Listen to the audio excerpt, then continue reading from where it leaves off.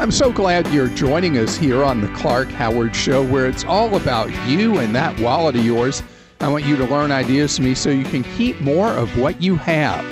Our websites are clark.com and clarkdeals.com. And Clark Deals, our team at Clark Deals is working so hard to make sure that you have the latest, greatest information on deals for practical items that you have to have right now. And I want to talk about something practical that is the kind of change we're seeing. Now, I know that air travel, having collapsed, has made a partial comeback, but it's still a tiny fraction of where it was before. And the airline people in their survey data know that the most important thing they have to do is create an environment in the airport, at the gate, and on the plane where people feel that they're not going to end up catching coronavirus from another passenger. So airlines have, not quite in lockstep, but pretty much have implemented new policies that at some airlines go into effect. Well, actually, with everybody, they are in effect now, the phase one, which is almost universally with our full-fare airlines, mid-price airlines, and low-cost airlines, that you have to wear a mask, and that is without an exception. And they say it in a very interesting way, but essentially, if you're not wearing a mask, you're not going to be on the airplane. And I need to explain the purpose of the mask because there's been a lot of confusion on people's parts, and there have been circumstances with significant hostility when somebody gets to a retail store that says you can't enter without wearing a mask. So the purpose of the mask is not to prevent you getting coronavirus. It's to protect others that you might come into contact with from getting coronavirus that you have. And so many people are contagious but symptomless, or are very minor things that you don't know, hey, is that seasonal allergies? What's going on with me? So the purpose of the mask is to prevent what's known as community spread. Now, Frontier is going a step further than other airlines, and that's 100% temperature check before you can board a Frontier flight. And the temperature they're using is the same one that's being used in factory environments and other workplaces where they're taking temperature, which is 100.4.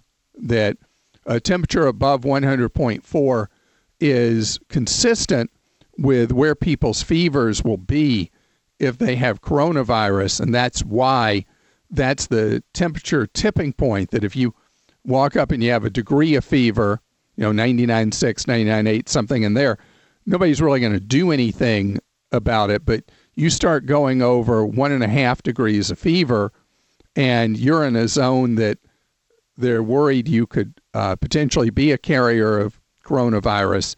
And that's why that's the temperature that would be fly or no fly, go to work, not go to work, that sort of thing.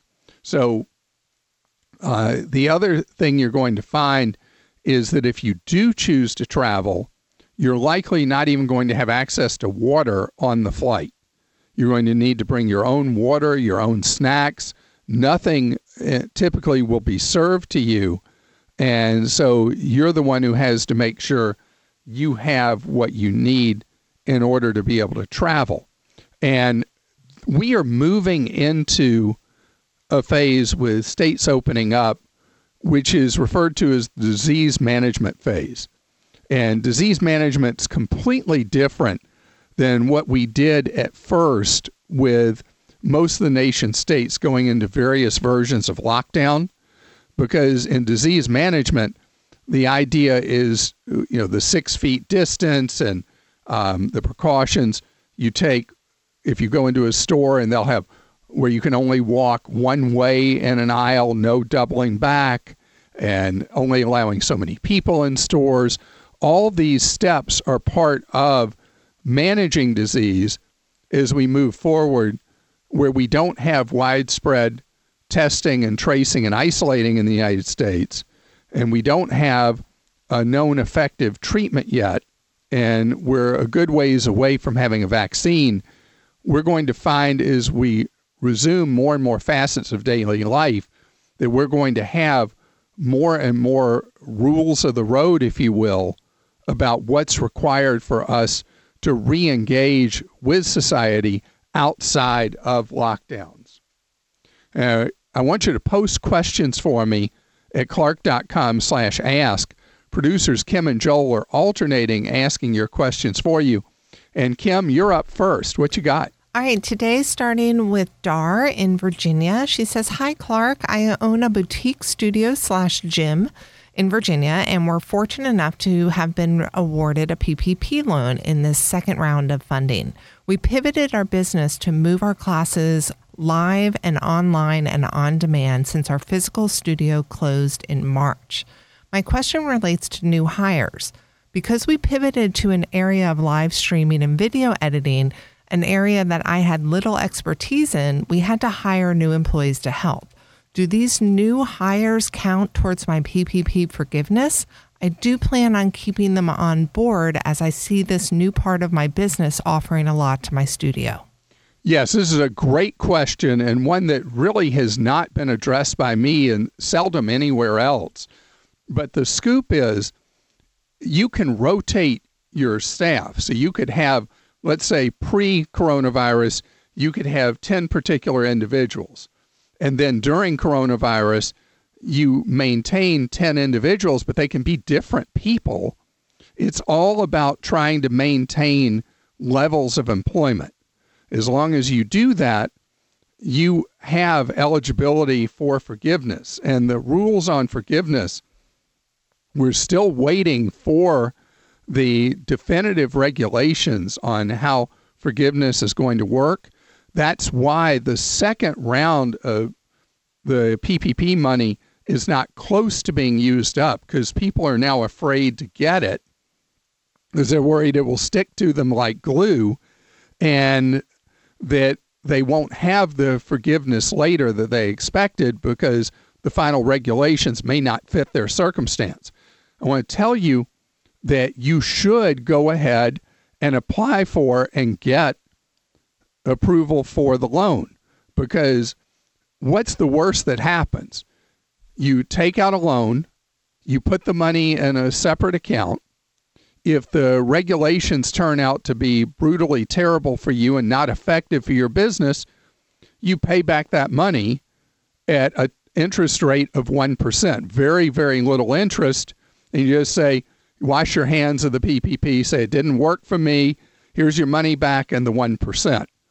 On the other hand, the regulations will likely allow, even in very restrictive circumstances, some amount of forgiveness, like in the case we just talked about with the new hires. And so you want to have the advantage of being able to have what will turn from a loan to a grant, and the rest you would have to pay back, but at the extremely low 1% interest rate, and you're given 2 years to pay it back. Joel? Clark, Diane says, I'm a landlord with 2 mortgages and a couple other homes. My income is Social Security and the rent from those rental homes. So what's the best way to handle the rent situation if my tenants are currently unable to pay? I cannot afford to go without rent over an extended period of time. So this is a terrible circumstance, and, it's glossed over that a huge percent, maybe as much as nearly half of rentals available in the country are small landlords, not big impersonal organizations. If your loans are, in fact, federally backed, which overwhelmingly they would be, you may have the ability to have forbearance through the period of time till your tenants are able to start paying rent again. Now, you will also have a tough choice as a landlord because your tenants are going through a very hard time. Hopefully, many tenants out there will have started receiving unemployment compensation and will be able to start paying rent again. But you will face a time where you'll have to make a decision if a tenant is not able for an extended period of time to pay rent. You may be faced with the unpleasant task of having to give them notice that you may have to move forward with an eviction, because this is a no-win scenario, coronavirus, for you as a landlord and your tenants, because you can't go forever without rent, or you'll end up losing those rental properties and the rent income that you depend on for your life. Kim? This is from Brandon in Georgia. Brandon says, I'm a self-employed musician and I'm out of work due to the pandemic. I have just received my letter that I qualify for PUA, and I've never been on unemployment before, never qualified before, so I have many questions for you. Let's hope I can answer them. I know, we'll try. Because they also vary across all 50 states. They do. That's really important to note. Every state labor department is handling things differently. So what he wants to know is that when he files weekly, if he ends up getting a gig, does he claim that? I'm just going to go through the three questions because they're all kind of related. So does he claim it if he gets a gig weekly, or does that disqualify him? If he gets a gig 1 week and then not the next week, does that disqualify him? And then if he doesn't file for 1 week, does that mean he has to reapply all over again? So it's that question of part-time employment, basically. Yeah. So usually with unemployment, in most states, there's not flexibility. If you are receiving partial income, you go from receiving unemployment to not receiving it as soon as you have income. But under the special coronavirus rules, you as someone who is on greatly reduced income, let's say you have a gig, then you don't, then you do, you remain eligible for unemployment. The amount you receive each week may go up or down based on the work you have or don't have. This is the craziest thing, though, and it's something that works against the purposes of creating more income and getting the economy going again. As a practical matter, it is better for you while you're receiving unemployment to not accept a gig that would only give you a tiny amount of income that would offset part of what you receive on unemployment. It would be best for you to wait till there's a decent amount of work for you before you did that. And this is one of the problems with how unemployment works, is it's not designed for seesaw, and it's hard for states to administer that. And you stand the risk, even though you're still entitled to a portion of unemployment, when you do take a gig, you face a risk that the state will turn it off instead of give you the partial amount of money. I mean, this is where it gets to school of hard knocks and what decision you would choose to make. Joel? Clark Kelly in Oregon says, our family bought Disneyland tickets through a third-party vendor before coronavirus. We plan to go at the end of June, and now that's obviously impossible. The third-party agency says the best they can do is give us a refund minus a 10% restocking fee, which is about $150. So do you think we can do better somehow if we keep pushing, or should we contact Disneyland directly? Wow, so the tickets were $1,500 in tickets. Wow. So I would contact Disney directly, and if you ever plan to go at a future date and Disney says you can use the value of those at a future date and you can afford to let the money tie up, that might be the best alternative. But if the third-party ticket seller has a broker fee that you would lose, but you'd get back most of your money, $1,350 out of $1,500, and you're not planning to go to Disney once the trip's lost, you might be best off, unless Disney offers you a better alternative, just taking your $1,350. It's time for today's Clark Rave. It's where you hear something great going on in the world at a time that, well, we could all use some cheering up and some good news. So that's why instead of the Clark-rageous moment, where you'd usually hear about a company ripping you off or something like that, we're talking about acts of individuals or companies making a difference. Today I want to talk about a company called BMarco. BMarco is an organization that takes those used shipping containers that have basically no use once they've shipped goods from Asia to the United States, and they pile up rusting, takes them and turns them in to portable hospital ICU units.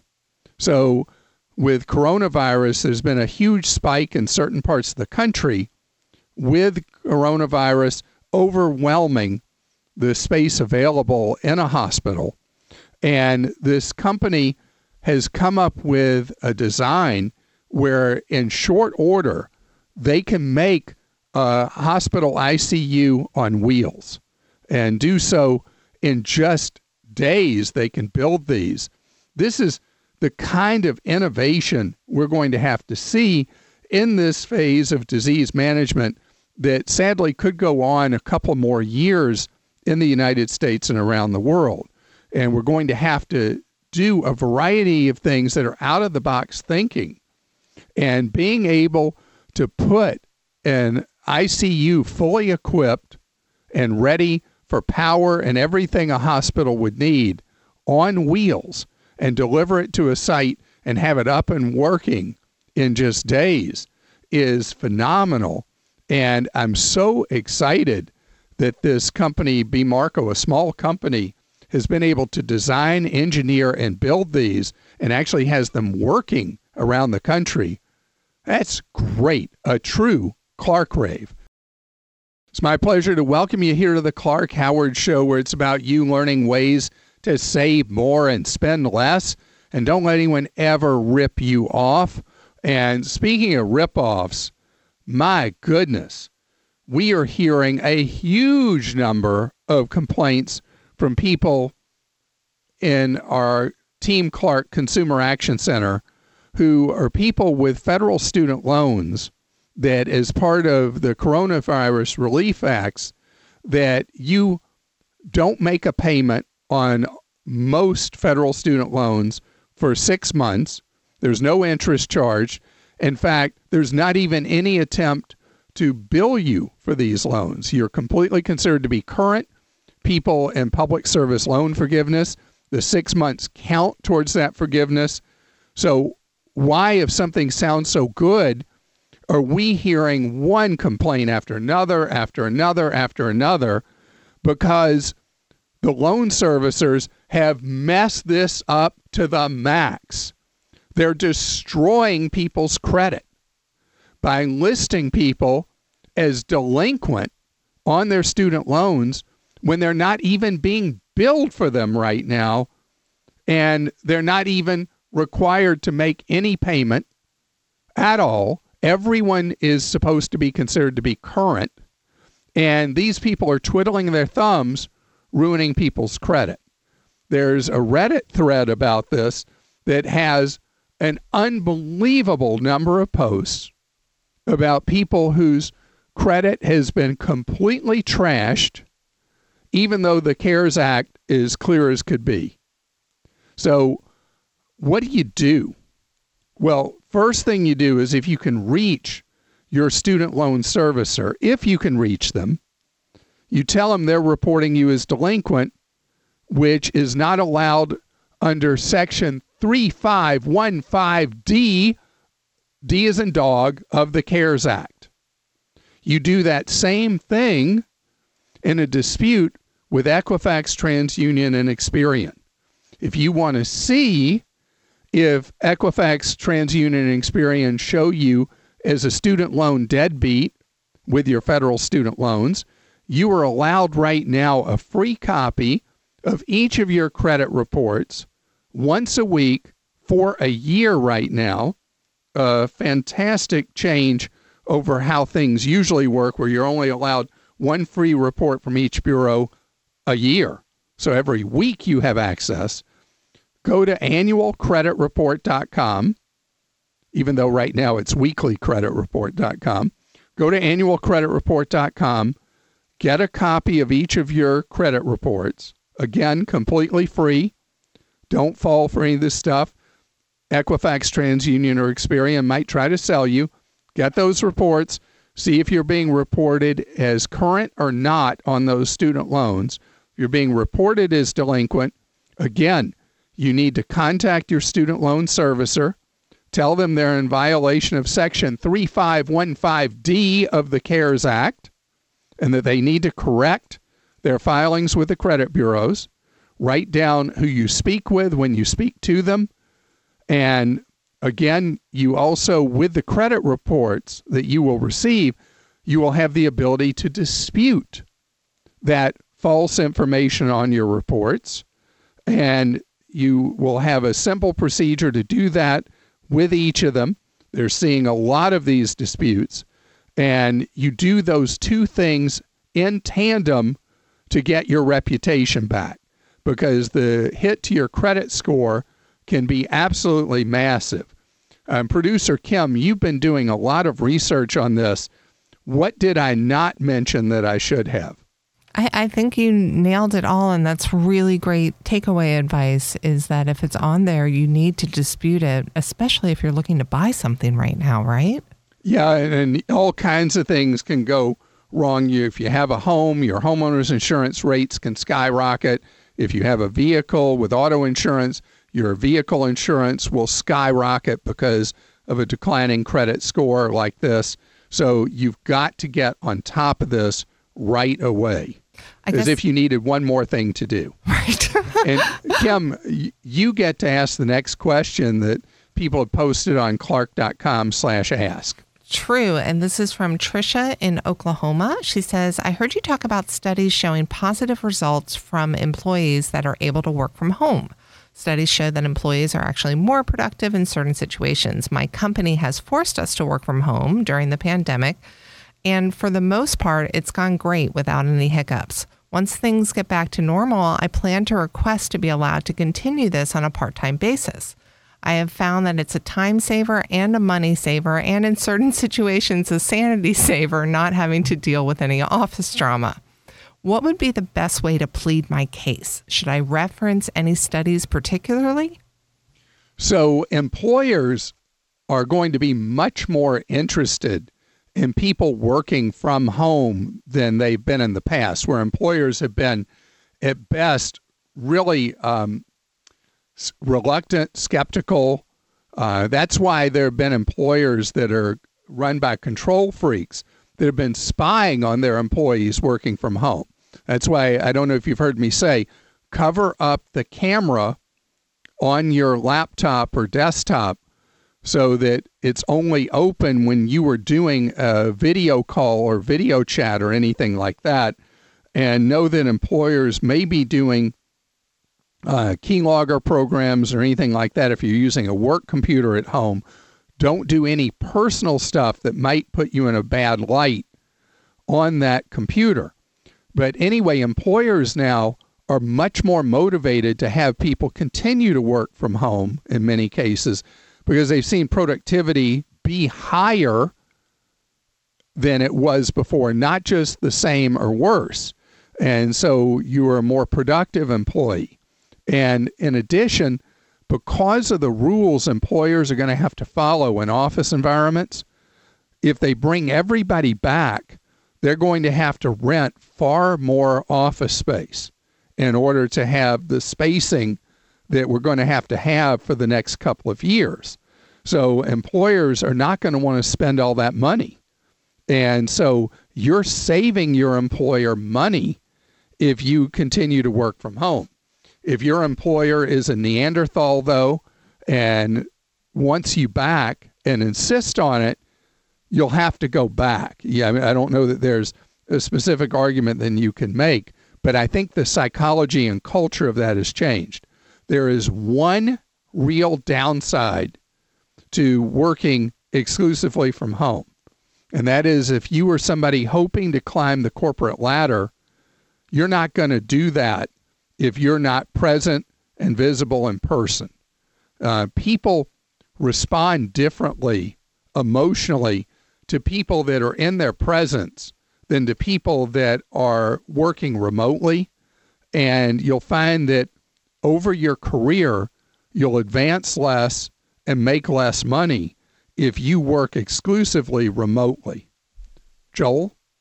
Clark, James in Minnesota says, what happens to airline frequent flyer miles if an airline files for Chapter 11? Should I go ahead and use them now while they're still active and available? If you feel safe getting on an airplane, use your points.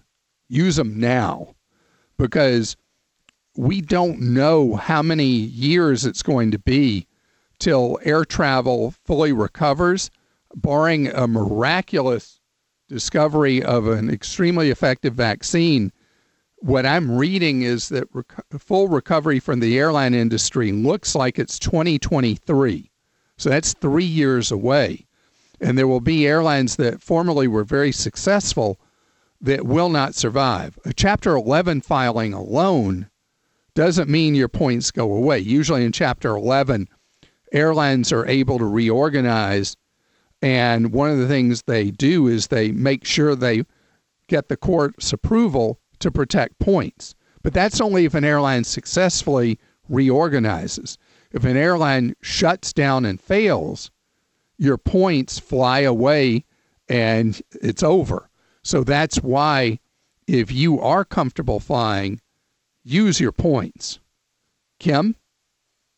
Jay in Florida says, hello, sir. My question is, my mother and I are thinking about investing in purchasing season tickets for the Toronto Raptors. What do you think about owning a personal seat license in this environment? Well, let's shorten that. What do I think about owning PSLs? I hate PSLs. I mean, I hate them. If you know what's gone on in Charlotte with the Carolina Panthers Stadium, which I think is called Bank of America Stadium or something like that, the Panthers PSL holders were so mistreated by the team, it's off the charts. People, if you're not familiar with PSLs, a personal seat license is something you pay for typically for 20 years that only gives you the right to buy tickets. And if you stop buying the tickets, you forfeit the money you paid for the PSL. It's a racket. So in the case of Charlotte, what happened was they reconfigured the stadium and just told PSL holders when they reconfigured the stadium, yeah, you don't have that seat anymore. That great seat looking at the game, yeah, it's over. We're putting you in this crummy seat over here. And by the way, if you read this clause in our PSL, you can't do anything about it. And that's the problem with PSLs. It is you supporting a billionaire owner and building an arena or a stadium. So forgetting coronavirus, you have to really, really love that sport and love adding another zero to the wealth of that billionaire, and that's your choice. But I think it's a stinking, anti-consumer, rotten thing for billionaires to be subsidized by ordinary fans. You can't tell how I feel about PSLs, can you? Joel? Clark, Jeff says, my wife and I have set up a dependent care FSA for the year with the max amount to apply towards daycare. However, with daycares closed and our state indicating daycares aren't going to reopen till the last phase of reopening, it'll be a significant time before we can reimburse the expense. We're concerned that we may lose close to $5,000 as the funds cannot be recovered unless they're used for a qualified reimbursement. So do we have any other recourse? First thing you should do, find out who your member of the Congress is, your congressman, and you contact his or her constituent service office, talk about the problem, and this is something Congress needs to address with the next piece or the one after of coronavirus legislation that will allow money to carry forward because of the unusual circumstances of coronavirus, that dependent care allowance be allowed to be carried forward into 2021. Now, it is possible that your employer will allow you, under something that already happened with coronavirus legislation, will allow you to discontinue contributing to your dependent care allowance FSA. Normally, once you've set the amount, it's irrevocable. It remains the same. But the coronavirus circumstance is so unusual that I can't say most employers, but many employers are allowing you to at least discontinue putting funds in there for the remainder of 2020. The ultimate remedy, though, has to come from the U.S. House and Senate. In addition to contacting your member of the House, call the constituent offices of your 2 U.S. senators and state the same request. They look, and if something like that comes up again and again, then it's more likely to be something that they pay attention to and do something about. Kim? Larry in Georgia says, you mentioned the other day to consider maxing out your HELOC in order to prevent the bank from reducing the line of credit. You also said it's worth considering moving that money after you take it out so that the bank doesn't try to take it back. I checked with the bank that I'm currently with, and they say that's not possible. Can you please clarify? Well, I don't know what question you asked the bank, but here's the deal. When you draw down your HELOC, let's say you have $50,000 available in it, and you draw down that 50, you can do whatever you want with that 50. So you just take that money and you put it in an online savings account at one of the online banks, or put it at a credit union, just anywhere other than the institution it's at.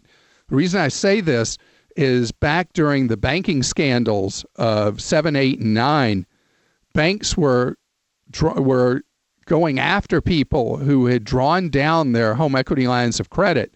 And if the money was in the bank, they were using what's known as a cross-collateralized clause to grab that money with no notice to you, pay down the line, and close your line. And so that's why you need to deposit the money outside of that financial institution, so you're not subject to a bank acting in that absolutely despicable and unacceptable way. When you have a question for me, post it at clark.com/ask. Producers Kim and Joel alternating asking your questions. Joel, who do you have a question from? Clark, there's one from Jackie in Florida. She says, I see there's a waiver on taking my 2020 RMD. So does that mean I'll have to double up on it next year? No. And for people who don't know what we're talking about when I get an RMD question, there's a procedure required under federal law that used to start at age 70 and a half, now starts at age 72, that money that you'd saved over your lifetime in retirement accounts must be withdrawn based on your remaining expected lifespan, starting at either 70 and a half or now age 72. So there's a special coronavirus exception to that this year you don't have to make your RMD. If you get your RMD monthly and you don't want to get it the rest of this year, you just contact your provider who is paying the money out to you, whatever mutual fund or broker or whatever, and you say, I want to discontinue my RMD for the remainder of 2020. You do not have to double take it in 2021. This is a one-time deal that you're able, if you don't need the money to live on, you can just leave it in your retirement accounts and take 2020 off, resuming as things stand now in 2021. Kim? Steve in Ohio says, I'm in the market for buying a used car, but I'm not in a really big hurry. When do you think car prices will completely bottom out? I want you in a big hurry because based on the trends I'm seeing, you've got really through about the 4th of July where the inventory overhang of used cars will be at its highest with the best deals. You're listening to The Clark Howard Show. Thanks for joining us today. The Clark Howard Show is produced by Kim Drobes, Joel Larsgaard, Deborah Reese, and Jim Ayers. And remember, 24 hours a day, we're there to serve you at clark.com and clarkdeals.com.